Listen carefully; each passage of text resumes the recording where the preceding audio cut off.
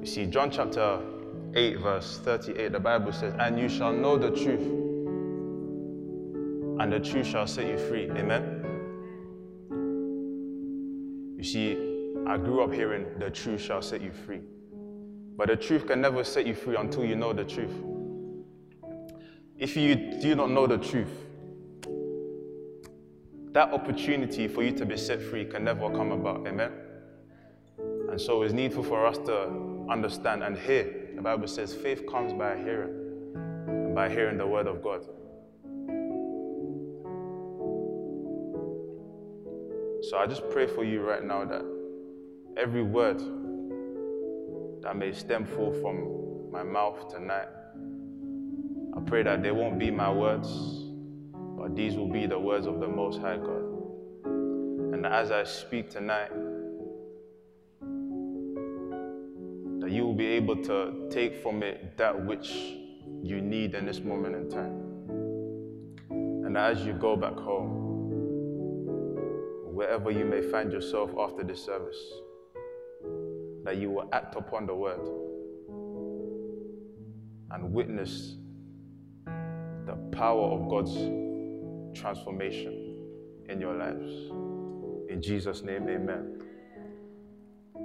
Obadiah chapter 1, verse 17, if you have your Bibles.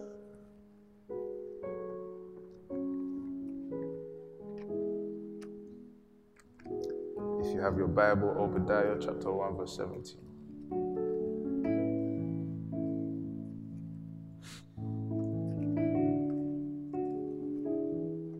Everyone there? Everyone there? The Bible says, "But on Mount Zion there shall be deliverance, and there shall be holiness. The house of Jacob shall possess their possessions." I'll tell you that again. "But on Mount Zion there shall be deliverance, and there shall be holiness. And the house of Jacob shall possess their possessions." Amen? Here the Bible makes a few promises. Firstly, that on Mount Zion, that there shall be deliverance. There shall be holiness. But the last one is where I'm actually going tonight, or where I want you to pay attention to. The fact that the house of Jacob shall possess their possessions. In this Christian walk, in this thing we're doing with God, a lot of things get taken away from us very unlawfully. We get robbed of our possessions. What God has spoken over your life, if right now a prophet or any man of God was to come and say, "Sam, in 2 weeks' time, you're going to have your own business." God forbid, imagine Sam lives for the rest of his life and never sees this word coming to pass. What's that all about? That's not because God is a liar. The Bible says God can never lie. Amen? God not lying is one of the two immutable things that Paul mentions in Hebrews. God can never lie. So if God comes and speaks a word and says, "Sam, in 2 weeks' time, you will have your own business." God forbid, Sam lives the rest of his life and he never sees this business come into fruition. What went wrong there? What happened? Did God lie? Or did something happen in the system? And this is what we're talking about in this series that we're discussing here. Spiritual warfare. Someone say spiritual warfare. Guys, I want you to understand that this thing we're in, as Ephesians chapter 6 makes very clear, we do not wrestle against flesh and blood. We don't wrestle against flesh and blood. Do not ever, and I would advise you, to underestimate what the enemy can do to you. Don't underestimate it. I've heard oftentimes people say the best way to fight the devil is by assuming that he doesn't exist. My friends, that's a very self-sabotage mechanism. That's an easy way for him to pounce on you. For you to assume he doesn't exist, you'll get devoured. Amen? And so the question is, how do we go about reclaiming the possessions that Obadiah chapter 1 verse 17 makes mention of? Because this is our inheritance. Upon Mount Zion, there shall be a repossession. The house of Jacob shall repossess their possessions. So before I go anywhere, I just want us to just understand and just come to terms with the fact that the enemy is relentless in his pursuit to destroy you. Relentless. The Bible says in John 10:10, he comes to kill, steal, and destroy.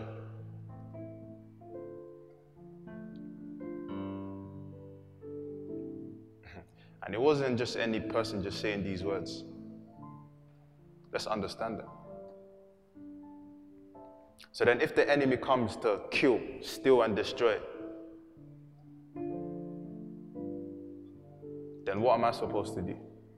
What do I do? That's the question we ought to ask ourselves. Because we've been told elsewhere that we are victorious in Christ. And yet, we're having to face this reality of our possessions constantly being robbed away from us. So how do we go about that? How do we go about that? And I asked God, I said to God, tonight, what do you want me to do? Come and explain the mechanisms of how the enemy works and how he operates and this and that. You know, as in go really in depth about this is how the enemy moves. And God said to me that it's needful for us to know such things. Because in fact, you know, you can't, imagine if your iPhone or whatever phone you have, your intention is to fix that phone, right? The manufacturers or whoever is repairing that phone can never know how to go about repairing that phone without knowing how that phone was built in the first place. Does that make sense? So in order to effectively, I'm talking, contend against what the enemy comes to us with in terms of spiritual oppression and always just robbing us, constantly robbing us.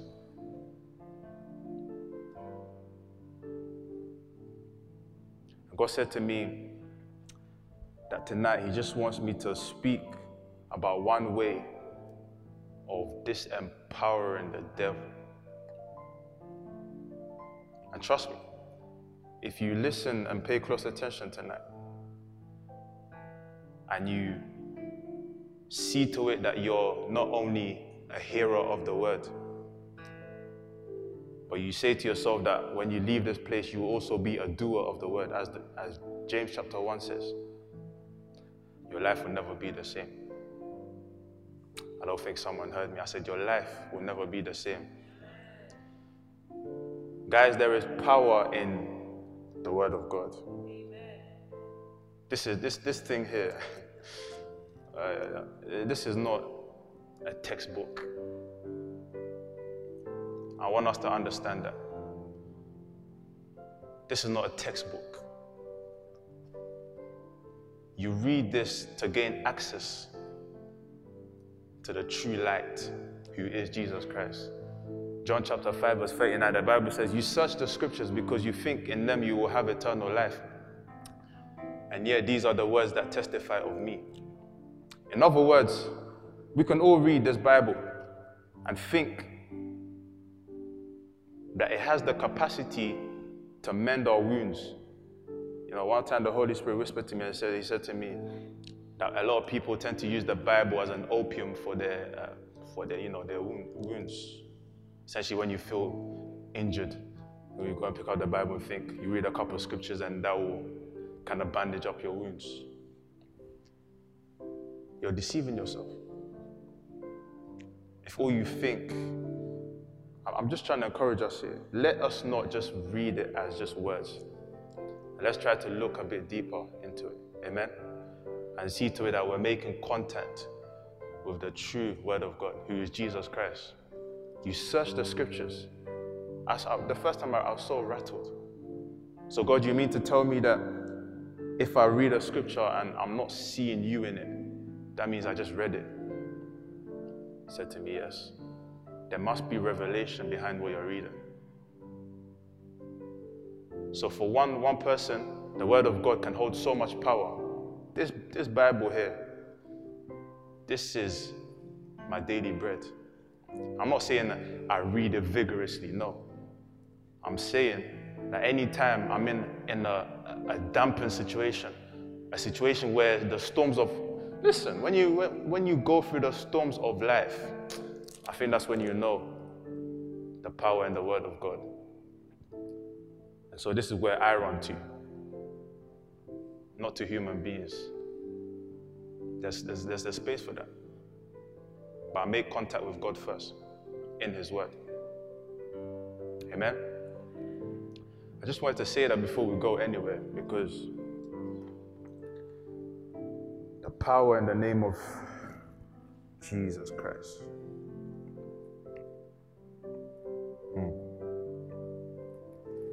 I mentioned Ephesians chapter 6 before, and I'm sure that perhaps most of us are familiar with that scripture. But it talks a lot of putting on the whole armor of God, the shield of faith, and all the breastplate of righteousness, and then it goes through it in that way. But then when you really read that scripture critically, you get to a point where it says that you may be able to withstand.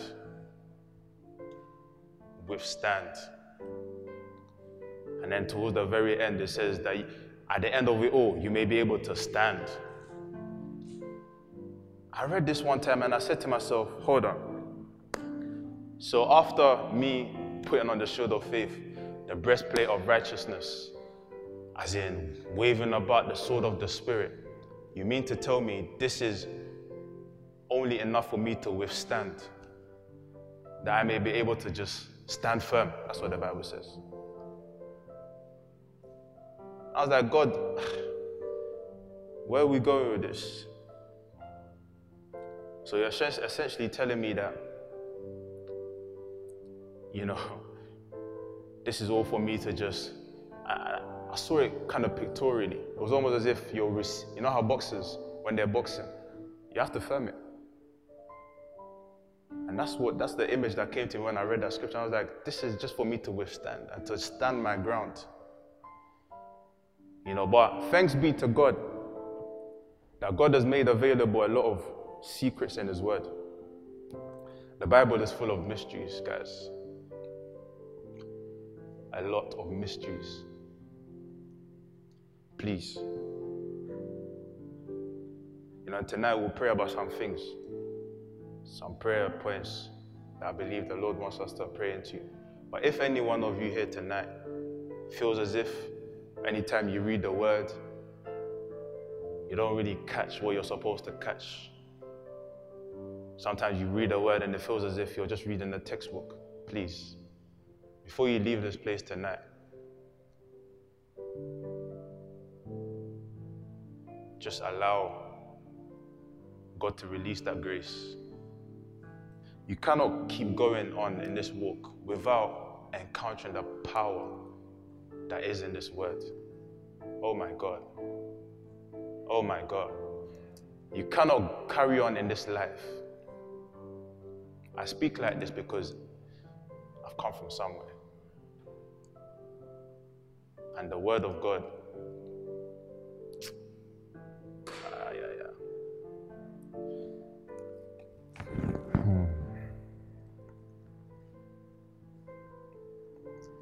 There is only one name. There is only one name with power to save. With power to save. There is only one name. There is only one name with power to save, power to save.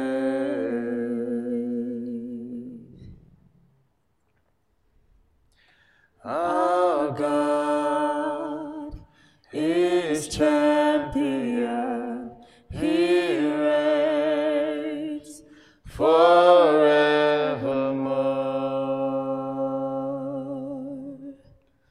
forevermore. Say, our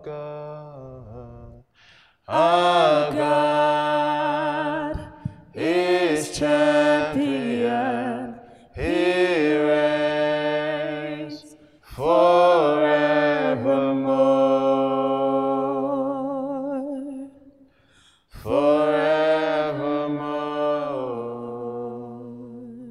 Say, our God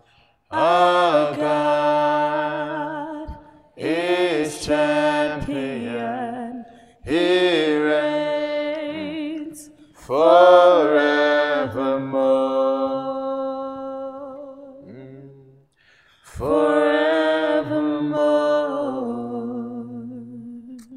Hallelujah. Let's all turn to Genesis chapter 1. Genesis chapter 1. Okay, time to preach. Let's preach now. Genesis chapter 1. If you're there, say amen.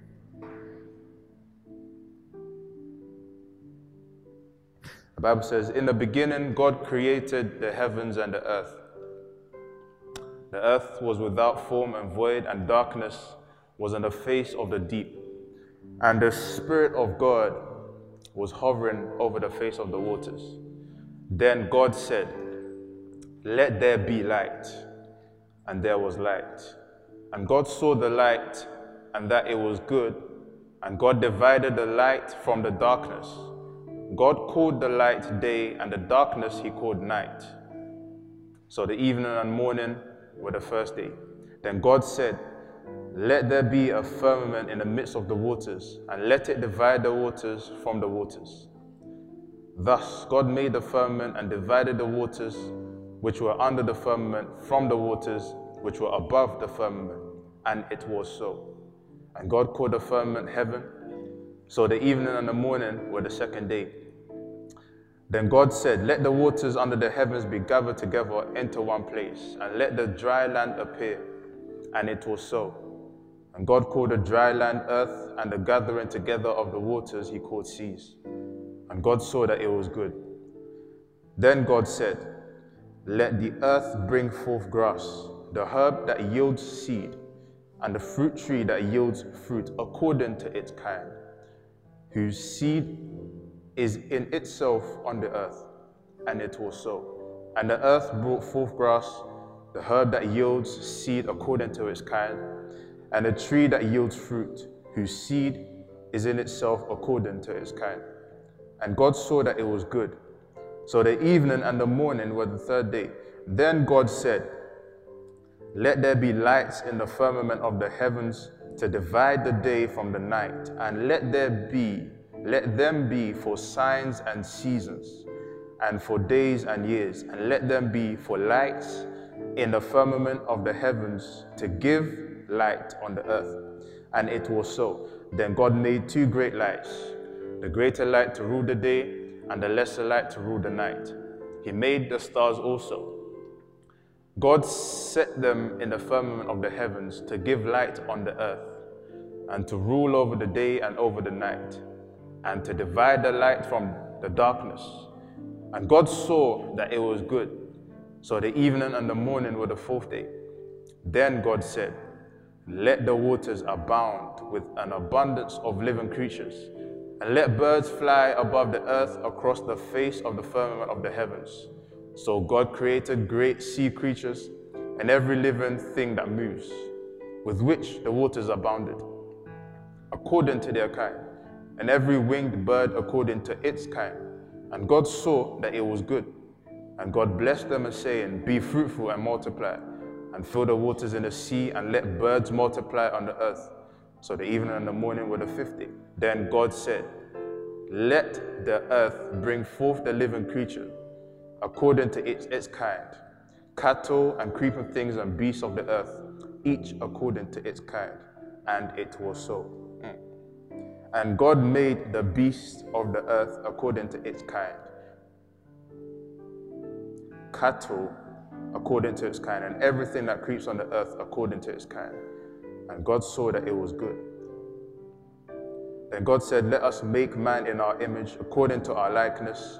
Let them have dominion over the fish of the sea, over the birds of the air, and over the cattle, over all the earth, and over every creeping thing that creeps on the earth. So God created man in his own image. In the image of God, he created him.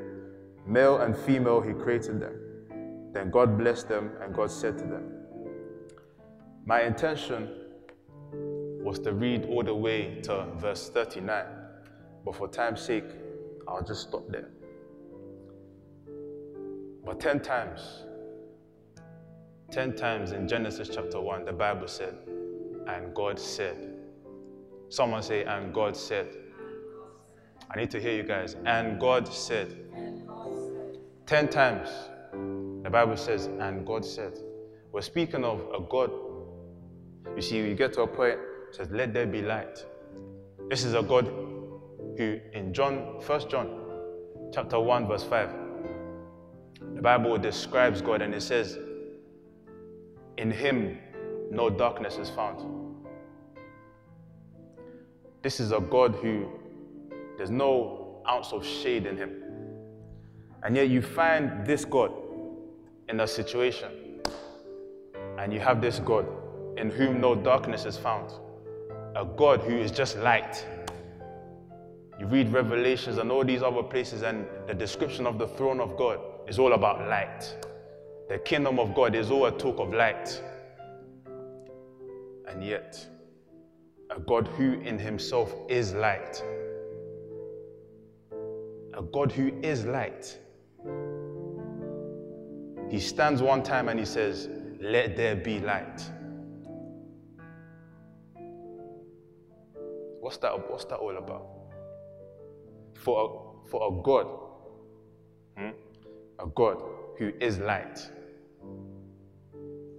I mean, shouldn't he just appear in the place and then every darkness should be dispelled, right?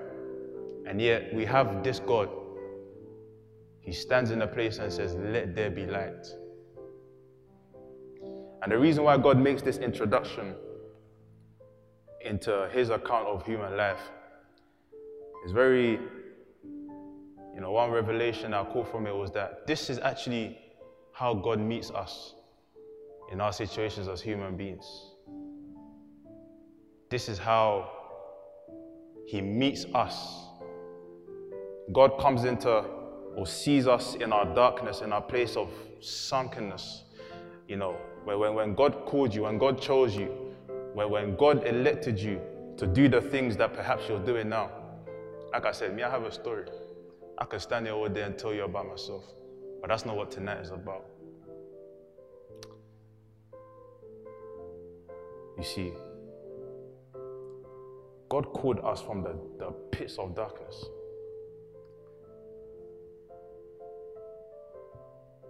And when you parallel this with the account of Genesis, in the midst of darkness, he spoke a couple words, let there be light. You see, in every dark situation that you're in every problem that you think you're facing now, that circumstance will never change until you speak. Until you speak towards that situation, until you utter forth some words. This is God who is light. And he had to say, let there be light. Amen? So, in every single circumstance that you might find yourself in, every situation, please understand that it's needful for you to speak some words. If God never spoke in the midst of that darkness, although he is light himself, I presume darkness would have still ruled. And so God spoke. He says, let there be light. Someone say, let there be light. Let there be light. You see, God spoke these words just so that he could reposition the things that he had already made. That's why God spoke these words. So every single circumstance that we find ourselves in, and remember, we're talking about spiritual warfare. The enemy tends to reposition us, put us in places that we never asked to be in the first place. You know, I use some as an example. For some of you, perhaps, maybe it was never your intention to even come to uni here. We have stories. And it's only by the mercy of God that, you know, the results of what you're reaping from now, it's only the mercy of God. Because some of these, finding yourself in certain places, mind you, not all of them are God ordained. Amen? Oftentimes the enemy just, without even asking, just repositions you and puts you in a place you never asked to be there. But thanks be to God that there is life in the power of our tongue. And we have the capacity as believers to speak into a situation and see to it that that situation has to budge. Let me give you a quick example, a quick story. You see, if it wasn't for my implementation of what I'm speaking to you tonight, I'd probably be in third year right now. I finished uni, thanks be to God. But if it wasn't because of some acting that I had to do and establishing and implementing my faith, I'll still be at uni now. Why am I saying this? Towards the beginning of my third academic year, I was at my mom's place. And you know, everyone was getting ready to come back to uni and everything. And so was I. I was buzzing last year and everything. And I received one email telling me, you're supposed to do a resit with our residents. And then I looked at the email properly and I was seeing a module that I had dropped in first year. I was thinking to myself, where did this come from? You want me to resit something I no longer do, number one. Number two, why are you telling me now? You see, it was for a minor that I had dropped in first year, completely dropped. The email came to me saying I have to resitting without residence essentially means you're not even on site. So they expect you to, they're talking about one coursework. They expected me to take a whole year out for one piece of coursework, which I was never supposed to do in the first place. But they wanted me to take a year out to do that work and not even be seen on campus. Initially, I assessed the situation. I said to myself, this must be the will of God, because maybe God is calling me into a place where he wants me to be isolated and this and all that stuff. Then I heard the Lord whisper to me. He said to me, speak the word. Oh my goodness. I've never prayed like that in my life. Never fasted like that. Listen, my own mother was petrified. She thought, essentially, by the time I'm supposed to come back to uni, it'll be too late and this and that, and essentially the whole uni thing will just collapse and whatnot. My mom, every single day, I would see distress on her face. And yet, I was telling her, take it easy. Let's all relax. As in everything will be okay. I know the God I serve. Because I had heard God. This is why it's needful for you to know God. Amen? This is why you need to know God for yourself. Let us not rely on the preaching that you hear on these, No. It's not enough. Even reading the Bible is not enough. Yeah, I could say that. Because I told you the scripture says you read the scriptures because you think in them you have eternal life. And yet, these are the words that testify of me. So you can read the Bible and still essentially not know God. I just want to encourage you, press. Oh my goodness, press. Don't settle for where you're at spiritually. My heart burns sometimes, even as I'm talking now. I just feel, I'm not here, it's not theatrics, no. I really mean what I'm saying.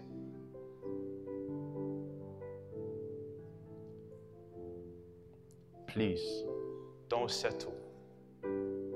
Don't settle for where you're at spiritually. Don't think you know enough of God. You can never know enough of God. Not in this lifetime anyway. Even in eternity, you probably won't. So guys, please press into God. Please press into God. When you know God, there are some storms of life that come your way, and because you know God, you will hear that gentle whisper that say, peace, be still. You see? But when you're not hearing these words, you start moving erratic. This is where anxiety, fear, all these things, they come all at once. And before you know it, you find yourself in a state of depression, and it's all, oh my God. But when you know God, and these storms are coming in, I guarantee you, and if you try this and it doesn't work, come and let me know. But I guarantee you that you will hear God say to you, peace, be still. Peace, be still. When Jesus Christ rebuked that storm, these are the words that he uttered forth. Imagine, he had to speak the word himself. He rebuked the wind. He says, peace, be still. This is God. He could just snap his fingers or something, or just look at the ocean, and he says, peace, be still. You have to speak the word, guys. Don't allow the enemy to close your mouth. You know, so I prayed like I've never prayed in my life before. And God came through. The same people that messaged me saying to me that I need to take a year out in less than a week, came back to me saying, oh, don't worry, mistake, this, that. Long stories. You know, and I give glory to God for that, because God is faithful. God is faithful. So I just want us to just be able to speak the truth of God's word into our situations. Spiritual warfare, there are all manners of spiritual warfare. But that's not what we need to focus on. We need to get to terms and get to grips with how to disempower the enemy. And this is one of the ways, by speaking the words. He spoke. God spoke. Jesus Christ, Luke chapter 4, verse 4, came to him and said, if you're the Son of God, this is everything. He spoke. He says, man shall not live by bread alone. Then he spoke, should not tempt the Lord thy God. He had to speak the word, guys. God spoke the words. How much more you? If God has to speak the word for things to happen, how can we just sit in our problems and just expect and hope that the problems will disappear? This thing is not magic, guys. It's not magic. No. It's not magic. But thanks be to God that He has given us that capacity to disempower the enemy. Amen? Someone says, speak the word. You know, so many examples that I can go into, but I'll just paraphrase them more. Another example in the Bible, Mark chapter 11, verse 23.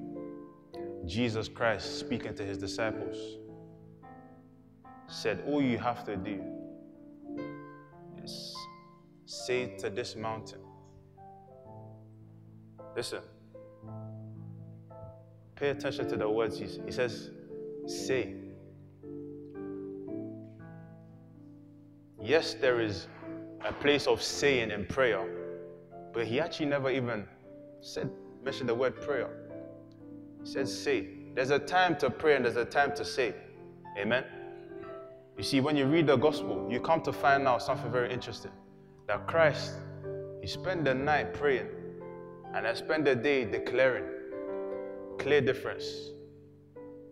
A clear distinguish. There must be time for prayer, yes. I'm never going to underestimate the power of prayer.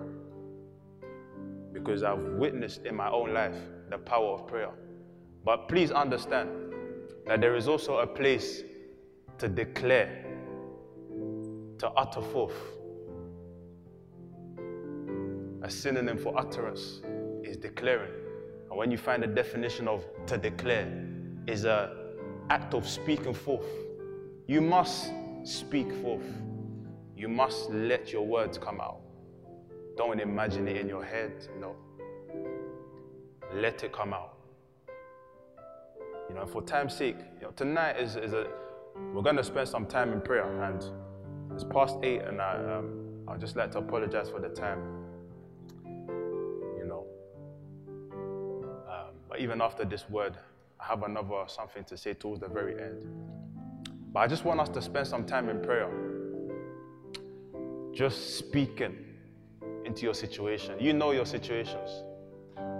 You know your personal situations. But tonight, I want us to, if you're really desperate for something to happen in your life, for that mountain to move, He says, say to the mountain, you must speak for the mountain to move. Matthew chapter 8, Jesus meets a Roman centurion. Says, oh, master, my slave, my servant is ill, this and that. Long story. You know, and Jesus said, let me come to your place so that I can pray for your servant. That man, knowing the power of the spoken word, he says, no. I'm also a man under authority. All I need is for you to speak the word. You see, there's something that travels faster.